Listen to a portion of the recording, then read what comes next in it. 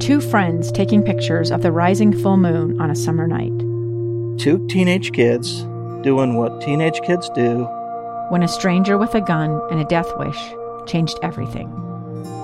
It was violent, it was senseless, and I will never understand it, I will never accept it.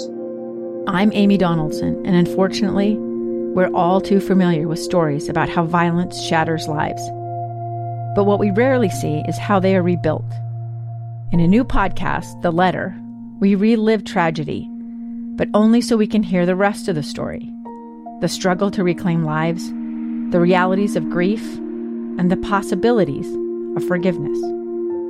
I believe in miracles. Sometimes I thought, there are no miracles.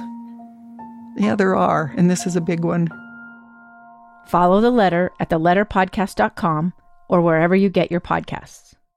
Hi, I'm Ryan Meeks, and after years of trying to make life work as a struggling artist, independent filmmaker, and musician, I thought to myself, hey self, wouldn't it be helpful to ask other artists how they're finding their path in this world? And so now, that's exactly what I'm doing on a bi-weekly basis. Welcome to the Path of Art.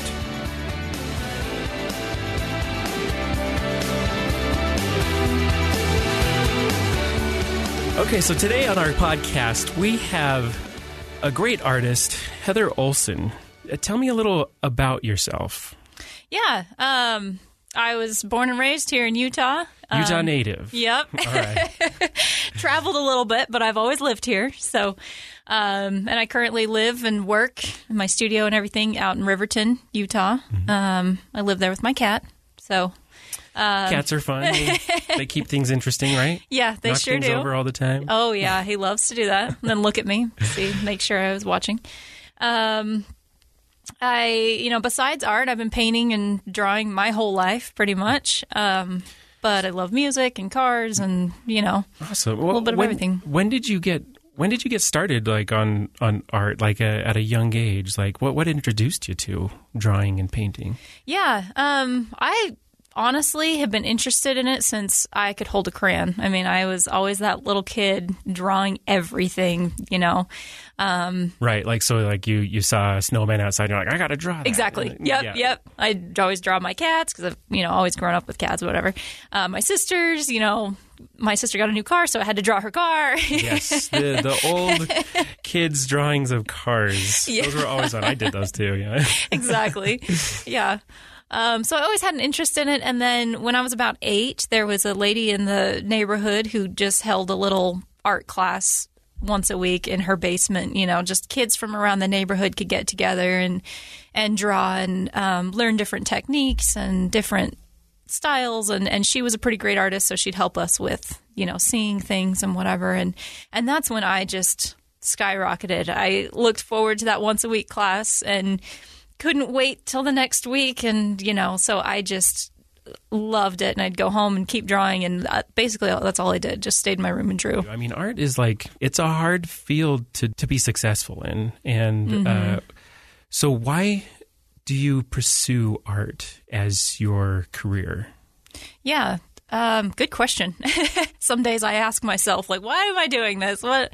But it really is just, I can't imagine doing anything else. Honestly, I've been doing it my whole life and just have this drive, this need to paint and draw. It is tricky, though. I mean, as an artist, you're kind of laying your thoughts on paper and your emotions out there, and it's very vulnerable to put that out into the world. And, if someone buys your painting, they're kind of buying a piece of you. So it's a tricky field for sure, but it's just rewarding for me. It's not to say that every painting is great, and every painting I'm like, yeah, this is great, but the ups and downs are worth it. So sometimes it's some days where I have a hard time getting out to the studio and painting, but the days that I do, and I do a successful painting and that connects with someone, or I do a commission for someone who has lost someone recently, and I paint a portrait of that person, and it just brings this peace and comfort to them, that honoring that person and their memory and that kind of thing, that just makes it all worth it for me. So, yeah, I mean, I do it just because I enjoy it a little bit. So there's a little bit of selfish reasons as well, but also just to bring some joy and beauty and peace to the world, and just to kind of put out art out there. I think art is really important, and I think we all kind of connect to it on some level. And so, what experience led you to pursuing your passion as a career? I mean, there were a few along the way, but the biggest one for me was when I was 16. Like I said, I was doing that art class from when I was 8 and entering art things in school and, contests or whatever. And when I was 16, I entered a Utah Artist Expo art contest. So it was kind of like a statewide thing. And I didn't really know what it was, but I entered it and actually ended up winning 3rd place. And I was the youngest artist to enter and place. And how old were you again? 16. 16? Mm-hmm. How old was everyone else? The average age was, I don't know. They're like our age now? Yeah, like 30. Yeah, right? So old. No, just kidding. Yeah, we're getting really old. Yeah, I know. Yeah. Yeah, so I was 16, and the judge actually told me, he said, you're pretty young to be entering this, and to win 3rd place is pretty cool, and I think you should really consider doing this as a career if this is something you enjoy. And it was that point that I even realized you could do art as a career. I didn't think that was even a possibility, So I was like, oh, that's cool. I can draw for my career and actually make money at it and make a living at it. That would be amazing. So that's kind of when I started gearing myself towards going to art school and kind of gearing my sights towards being an artist as a profession. So you had a pretty good vision of what you wanted to be early on in life, like in your teens. Yeah. I mean, as a kid, I wanted to be a teacher or whatever. And at that point, when I was 16 in high school, I was thinking about college and whatever. And so I was thinking about going into psychology or anthropology or writing, something of that avenue. So art wasn't actually even on the table at that point until he said something. And I was like, oh, well, okay, yeah, let's do that. And so, wow. So what led to your leap of faith? I mean, you obviously went to, you went to college and you just had this vision that you were just following the whole time. Mm-hmm. There had to be at some point when you had to step into the darkness where you're just like, okay, I'm just going for it now. Mm-hmm. What was that? So that was quite a few years ago now, but I was actually a teacher, a special education teacher up at Pingree, a school for kids with autism.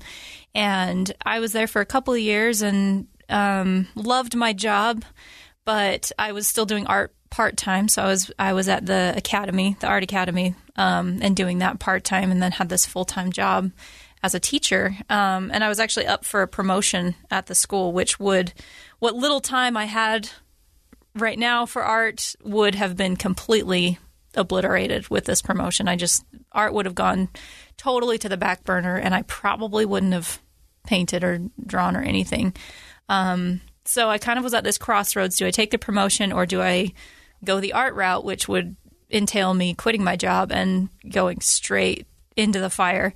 And my professor at the time at the art academy thought I had the skill set and thought I had the drive to be able to make it as an artist. And my dad was pushing for it, and my family was very supportive of it. And I just felt like, okay, I can't give up art, so I'm gonna do this. So I quit my job, my full-time career, the benefits, the 401k, the whole thing, and just went straight full-time art. And yeah, that was kind of like you said, a leap into the darkness. Just, I don't know what's going to happen, but yeah. Here we go, quitting everything I know and just going for it. Yeah. As someone who's tried this on multiple occasions, yeah, right, and it's not worked out very well. It is a very frightening thing to. It really is to get off of that safety net of the corporate world, or having like you said, the 401k, the consistent jobs, right? And it's a very scary thing. Mm-hmm. Tell me about some of the times that like some of those lull times where you weren't sure where your next paycheck was going to come from. Like, yeah, how did you get through that?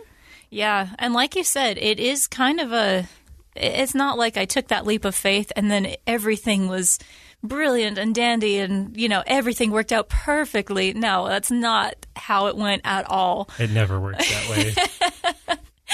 As much as we would love for that to happen, no. Right. It was scary and it was dark. And there were times where, I sometimes had like $20 to my name. And I was like, do I buy art supplies this week or do I eat this week? I don't know what's going to happen. So there was a point in time when I went back to school, at the U to get my degree, and I was living off of top ramen, Yeah. Well, let's jump into your first success. Like, what did that look like? The first time that you got either a commission or something that you thought this could work? Yeah, that's a good question. I mean, it kind of started small, and I just kind of took these little successes as they came. I mean, my first commissions were my friends and family at first, That's how it starts out. Exactly.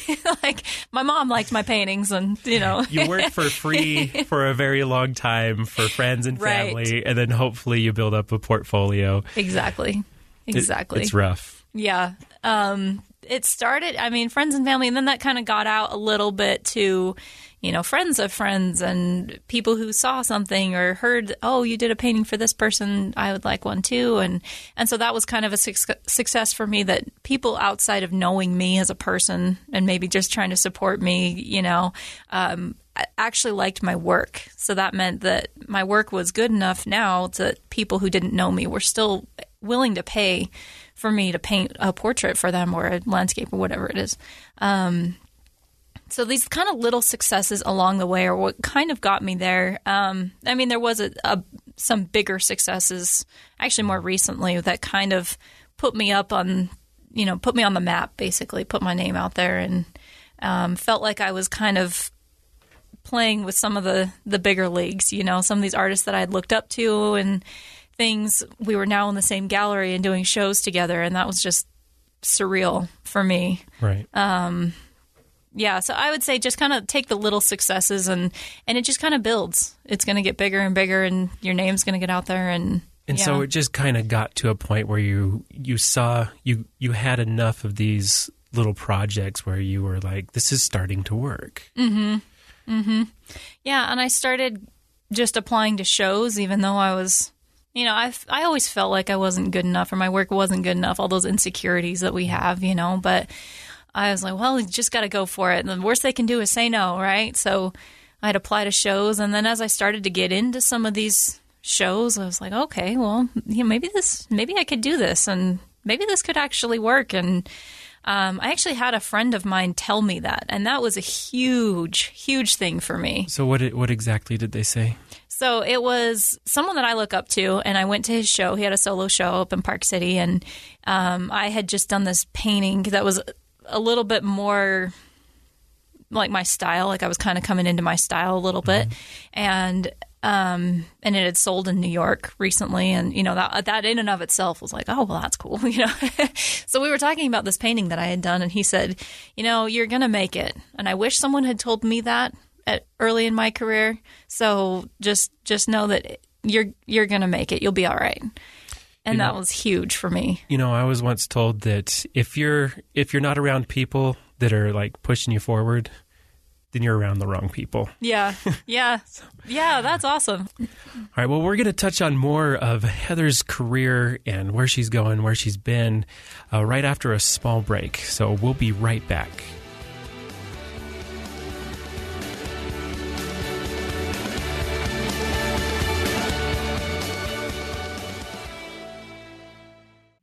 Two years ago, Americans watched in horror as a crisis unfolded at the Kabul airport.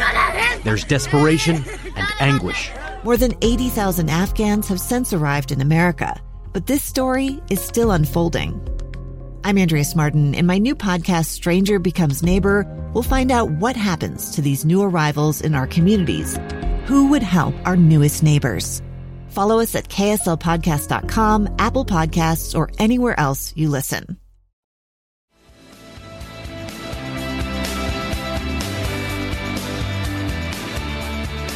All right, welcome back. We are here with Heather Olsen, a Utah artist who is just seeing a budding career that is going in some great places.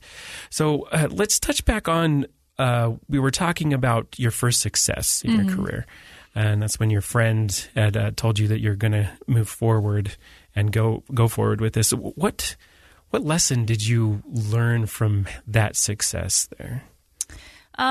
Just to have the confidence to keep going. And, it was helpful to have some outside reassurance that maybe someone besides my mom was like, you can do this, Mom always likes my paintings. Exactly. I think of it as more of like a validating thing. Like, okay, so if someone doesn't know me, thinks this is good. Exactly. Then maybe it's good. Exactly. Because then at that point, it's about the work and not about you. My mom loves me, so right. So that's great. But some random person or someone who doesn't know me or has any obligation to me at all likes my work. That means that the work itself can stand alone on its own. So that's great.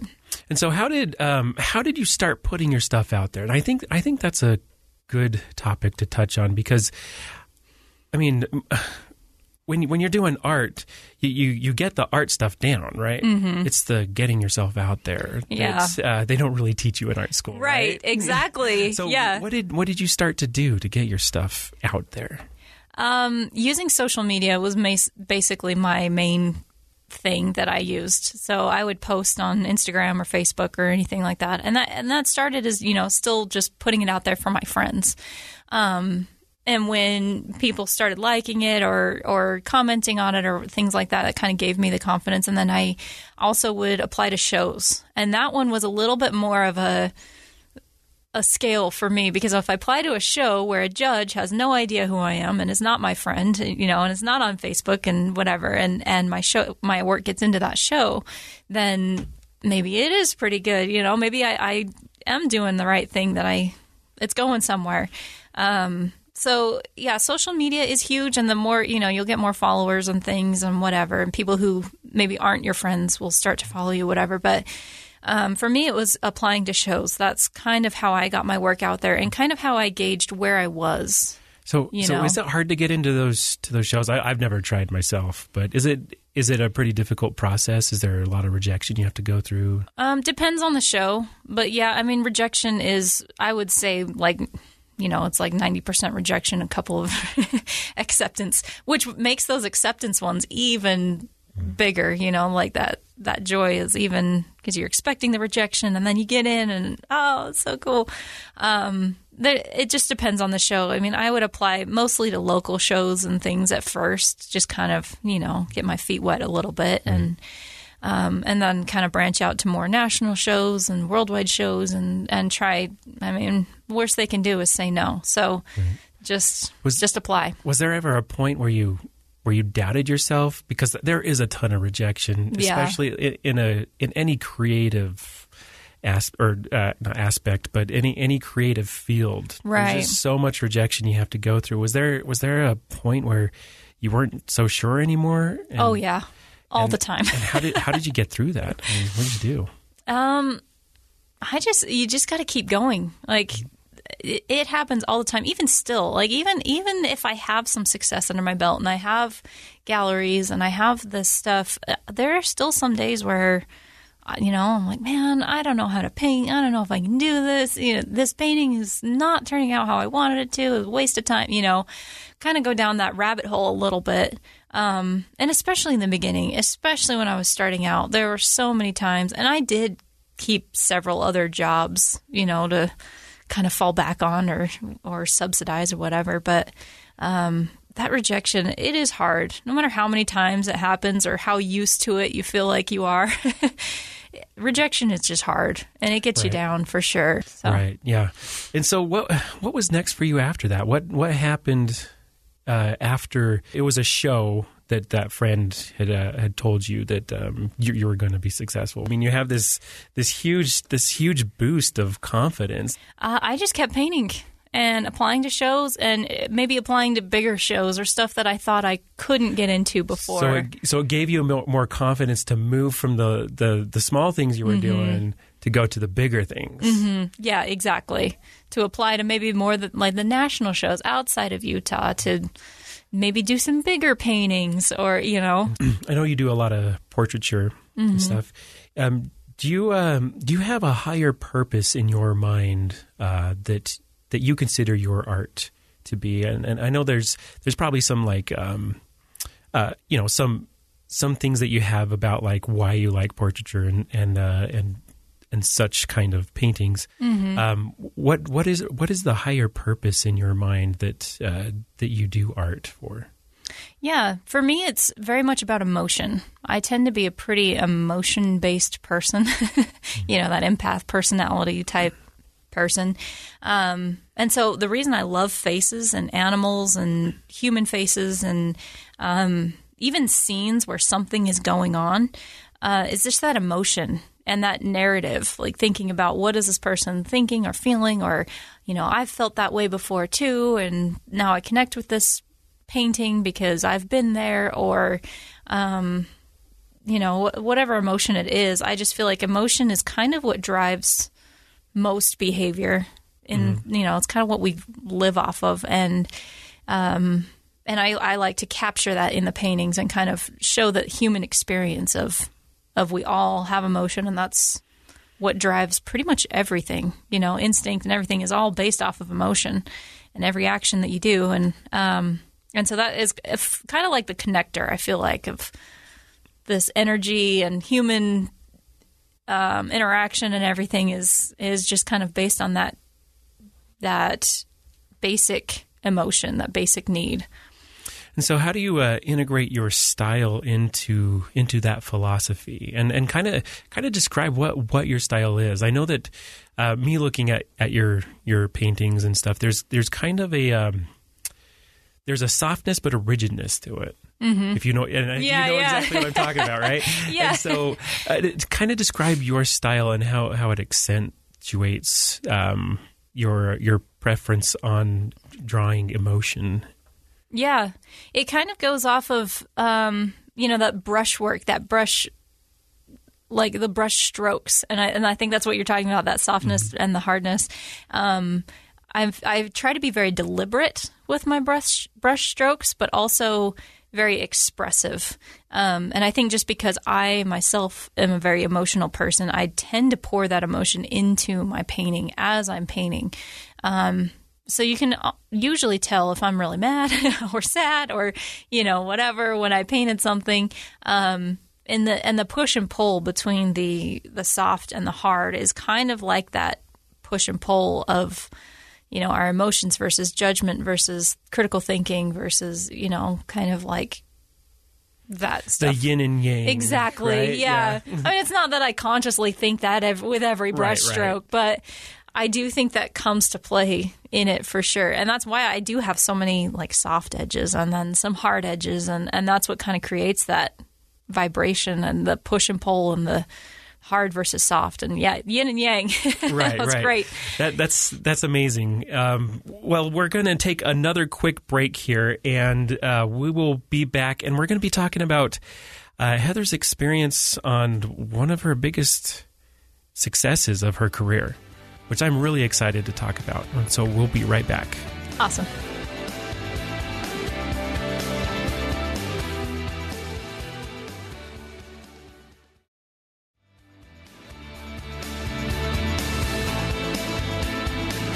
We're going to talk about a very big success that she had in her career. I don't know if it's the biggest one. You could tell me that. But let's talk about the IHC painting that you did. Was that a commission? Yes. And so how did you make that connection there to get that commission? So it was kind of a series of steps to get that connection and to get that commission.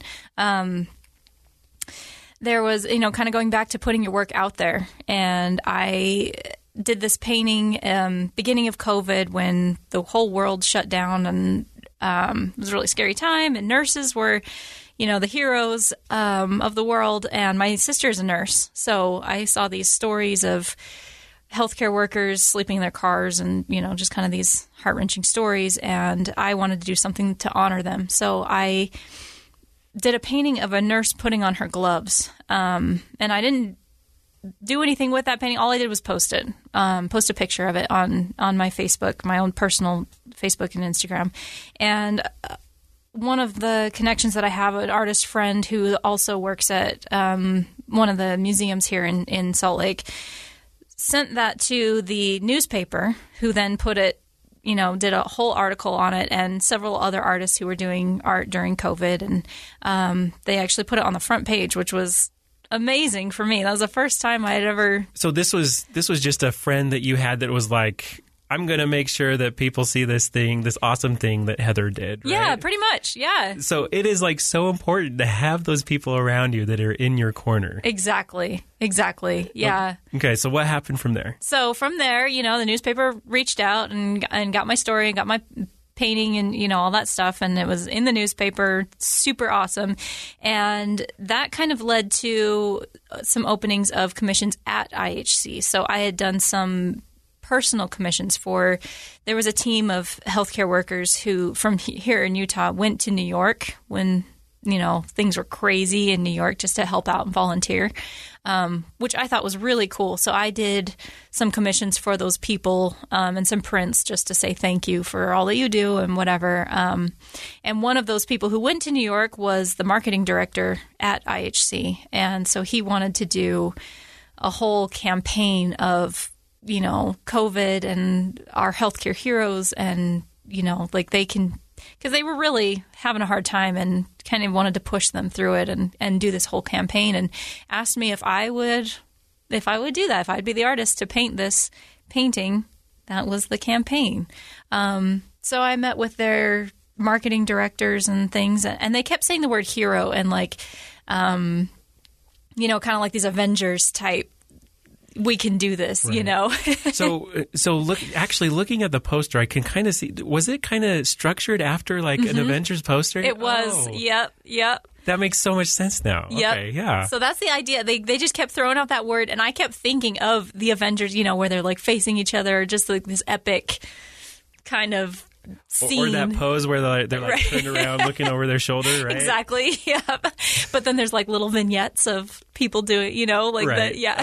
of things that happen in the movie. Exactly. Yeah. So that's exactly the vision that I had come to mind every time. So I did a quick little sketch of that came to mind, and that's why that whole hero poster is kind of there. So I did the three, kind of the big hitters, the nurse, the doctor, the respiratory therapist, kind of these big players, and then some little vignettes of like everyone. It takes everyone. There was like a social worker, there was a cleaning personnel, businessman, kind of behind the scenes, vaccine testing, interns. Like there was everyone who worked in the healthcare industry, kind of in these little vignettes, doing things like running, COVID testing with the swabs, just little things that they would be doing. And so I did that sketch and then started on the painting, and they were really great. We actually started out with just an idea of a little 8x10, and as more figures were added and as more ideas got bigger, the painting just grew and grew and grew and grew. And eventually it was like 4 feet by 5 feet. So started out this little thing and then ended up being this ginormous thing that I had to have a special easel that went up and down, and Oh, wow. Because I'm very short. So, I didn't think you were that short. You're not that short. Well, thank you. I appreciate that. So it would just turn out to be this huge painting with multi-figures and multi-ideas, and just kept getting added to and everything. But it ended up being one of the best projects I've ever worked on, and definitely the most challenging. I mean, I'd never done anything like that before. The whole giant painting with, I think it has like 10 or 12 figures in it.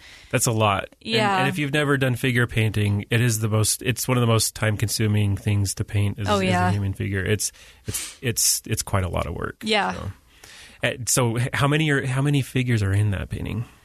Let's see. I want to say definitely more than like ballpark of like 5. Yeah. It's somewhere, but probably between. There's 4 big ones, and then a few vignettes. So probably about Yeah, so that's 10-ish. I don't know. That's how much time do you think went into that? Like doing like a standard portrait of someone. I mean, that's easy 40 hours. Right. So how much time did you put into this? It was from idea to completion was about 6 months, and it was kind of, a little bit of like time is of the essence on this thing, because they wanted to get this campaign going, and the timing was pretty imperative for them. So I worked on it a lot. Like I was in the studio some days till like 1 or 2 in the morning, If I was on a roll, I was like, okay, I just got to get this one figure done, and then I can go. And there were changes made here and there, just colors and, trying to get it perfect and just right and everything. So, about 6 months on just that one painting. Yeah. And so in those figures that are in that painting, you mentioned that your sister was a nurse. Mm-hmm. Is she in the painting? Kind of. There is one figure that looks a little bit like her. It's not her. Like she didn't pose for me or anything like that, but it resembles her quite a bit, and it's the nurse. So okay, gotcha. It's the one that would be her. Because she was for sure just the inspiration behind it. And of those figures, the weird thing about this painting too was I generally need to look at something right. So I need like the model there. That's a thing. That's an illusion that people have about art, is that you could just come up with this stuff in your mind. And maybe there are some artists out there that have done it so much that they can. Right. But in general, I had to tell this to my daughter that you need to look at something. Mm-hmm. You need to look at something and try to draw that thing. Mm-hmm. And that's how artists work. Mm-hmm. And a lot of people don't realize that. Yeah.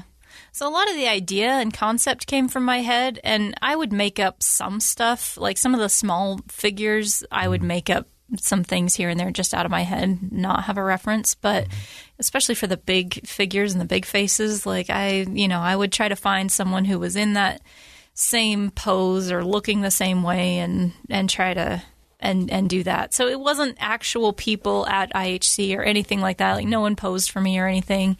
They did send me a whole bunch of pictures. So there are some people in that painting that are slightly based off of pictures from IHC. So when I went and met the staff and we did the unveiling at IHC, there were a couple of the people there that were in the pictures, and so I was like, "Oh, hey, you're in the painting. You're right there." Slightly. I mean, obviously, I changed it so it doesn't look exactly like them, but it was just kind of funny that they were like, "Hey, that kind of looks like me." Well, yeah, probably slightly is. So I imagine what was going through your mind while doing this. I mean, it's a pretty incredible painting. Oh, thank you. And what was going through your mind just about the concept and the purpose for it, like while you're painting this and you're knowing that it's going to be up in IHC? Yeah. Honestly, it was very helpful to have those connections and to meet a lot of the staff at IHC before doing this painting, because I did think about them and hear their stories. I mean, a lot of them would tell me, what's going on in the hospital and what's happening or what happened in New York, that kind of stuff. And so while I was painting it, there was that emotion that I was thinking about them and thinking about what they were going through and their families and how scary it would be to, and have to deal with people dying all the time and nothing you can do about it, and having to turn people away who are very sick, and just these horrible stories and scenarios that I can't even imagine. Here I am, painting in my studio, thinking about these things, painting these people.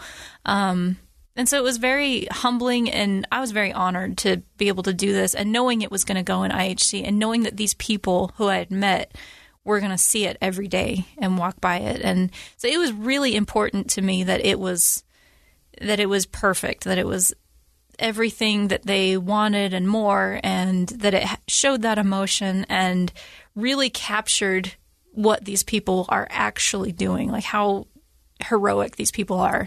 And that kind of goes back to that hero theme that, Right. So the whole time it's just kind of this epic, like these people are heroes and they are the Avengers. Yeah, exactly. Who needs Tony Stark? We've got nurses. Right. That's great. Yeah.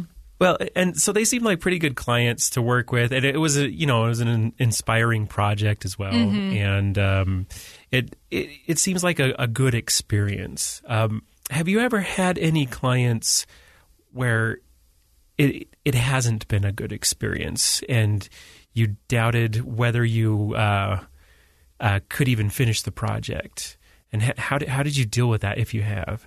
Yeah. I mean, every project is a little bit different. This one was amazing. They were great to work with.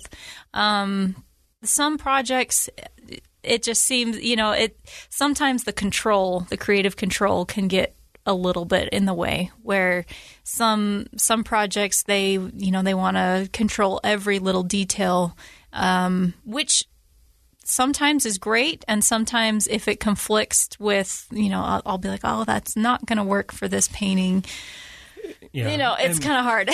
Isn't it also hard to, because you have all this experience as an artist, you know how to compose stuff on on paper, on canvas, and you know what's going to look good. Is it hard sometimes when a client just doesn't want to listen to that? Yeah. And it doesn't turn out as well. And I try to tell them that, like, I don't think that's going to look as good. And then I do it because they want it, and then it doesn't look good. And then they get mad at me because it doesn't look good. I'm like, I tried to tell you, Right.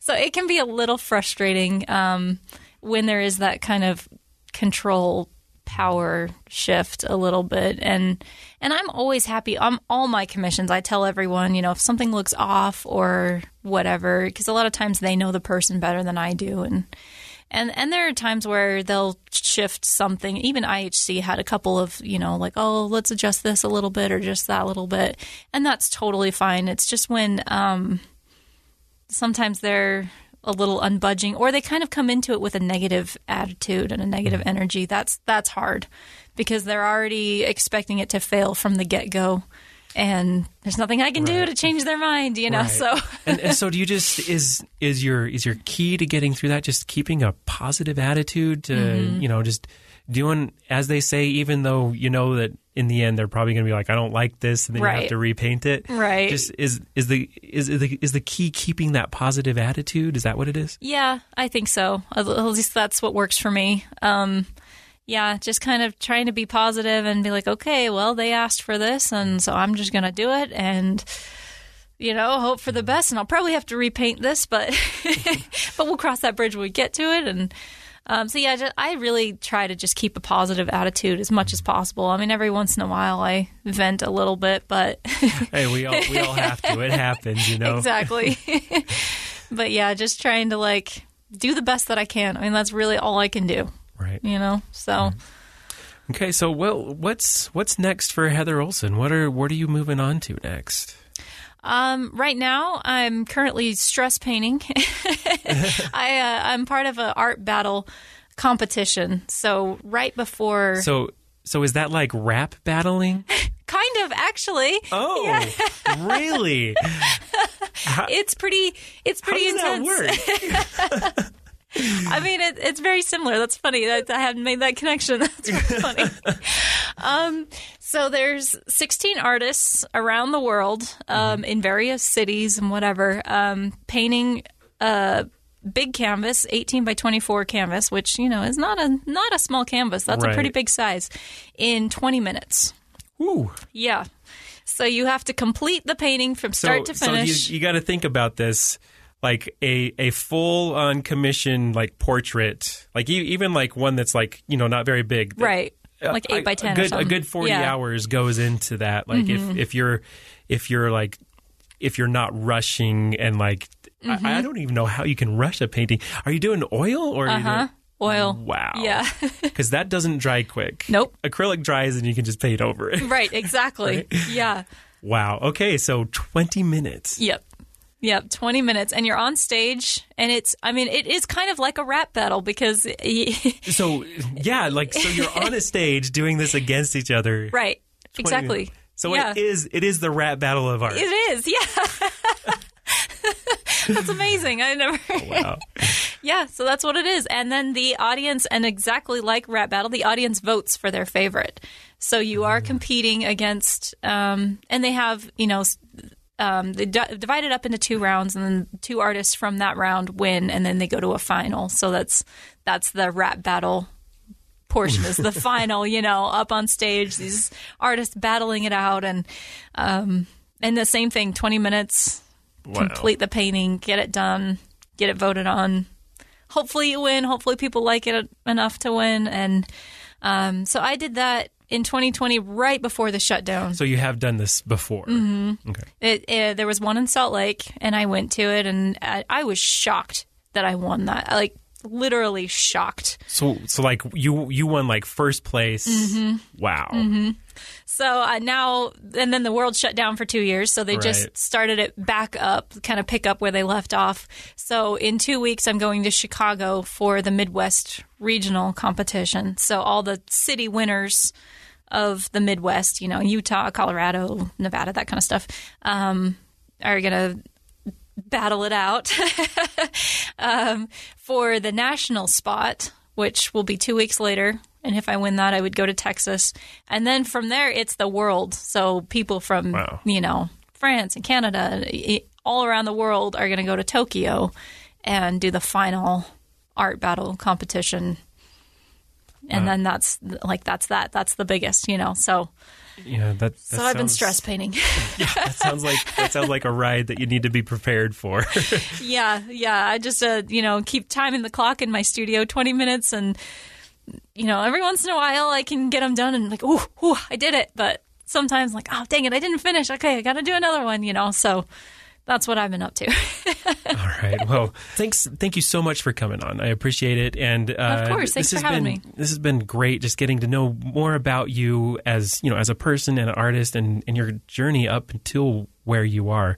All right, anyone out there, if you're interested in seeing more of Heather Olsen's art, she's got her own website. It's heatherolsenart.com. Mm-hmm. Yep. Do you have any other social media that people can visit to see more of what you've done and what you're doing? Yeah, I do stay more up to date on my social media than my website. It takes me a little bit to update my website. So my social media is all just Heather Olsen Art. So Instagram, Twitter, all the things. It's all just Heather Olsen Art. Thank you for listening to The Path of Art. If you are someone is creative and would like to tell your story, reach out to me at rmeeks@ksl.com. I might feature you on the show. If you liked our conversation, please make sure you follow the show and give us a 5-star rating and review. It really does help people to discover the show. Also, make sure you follow the Path of Art podcast on Facebook, Instagram, and TikTok. Thanks for listening, and I'll catch you next time.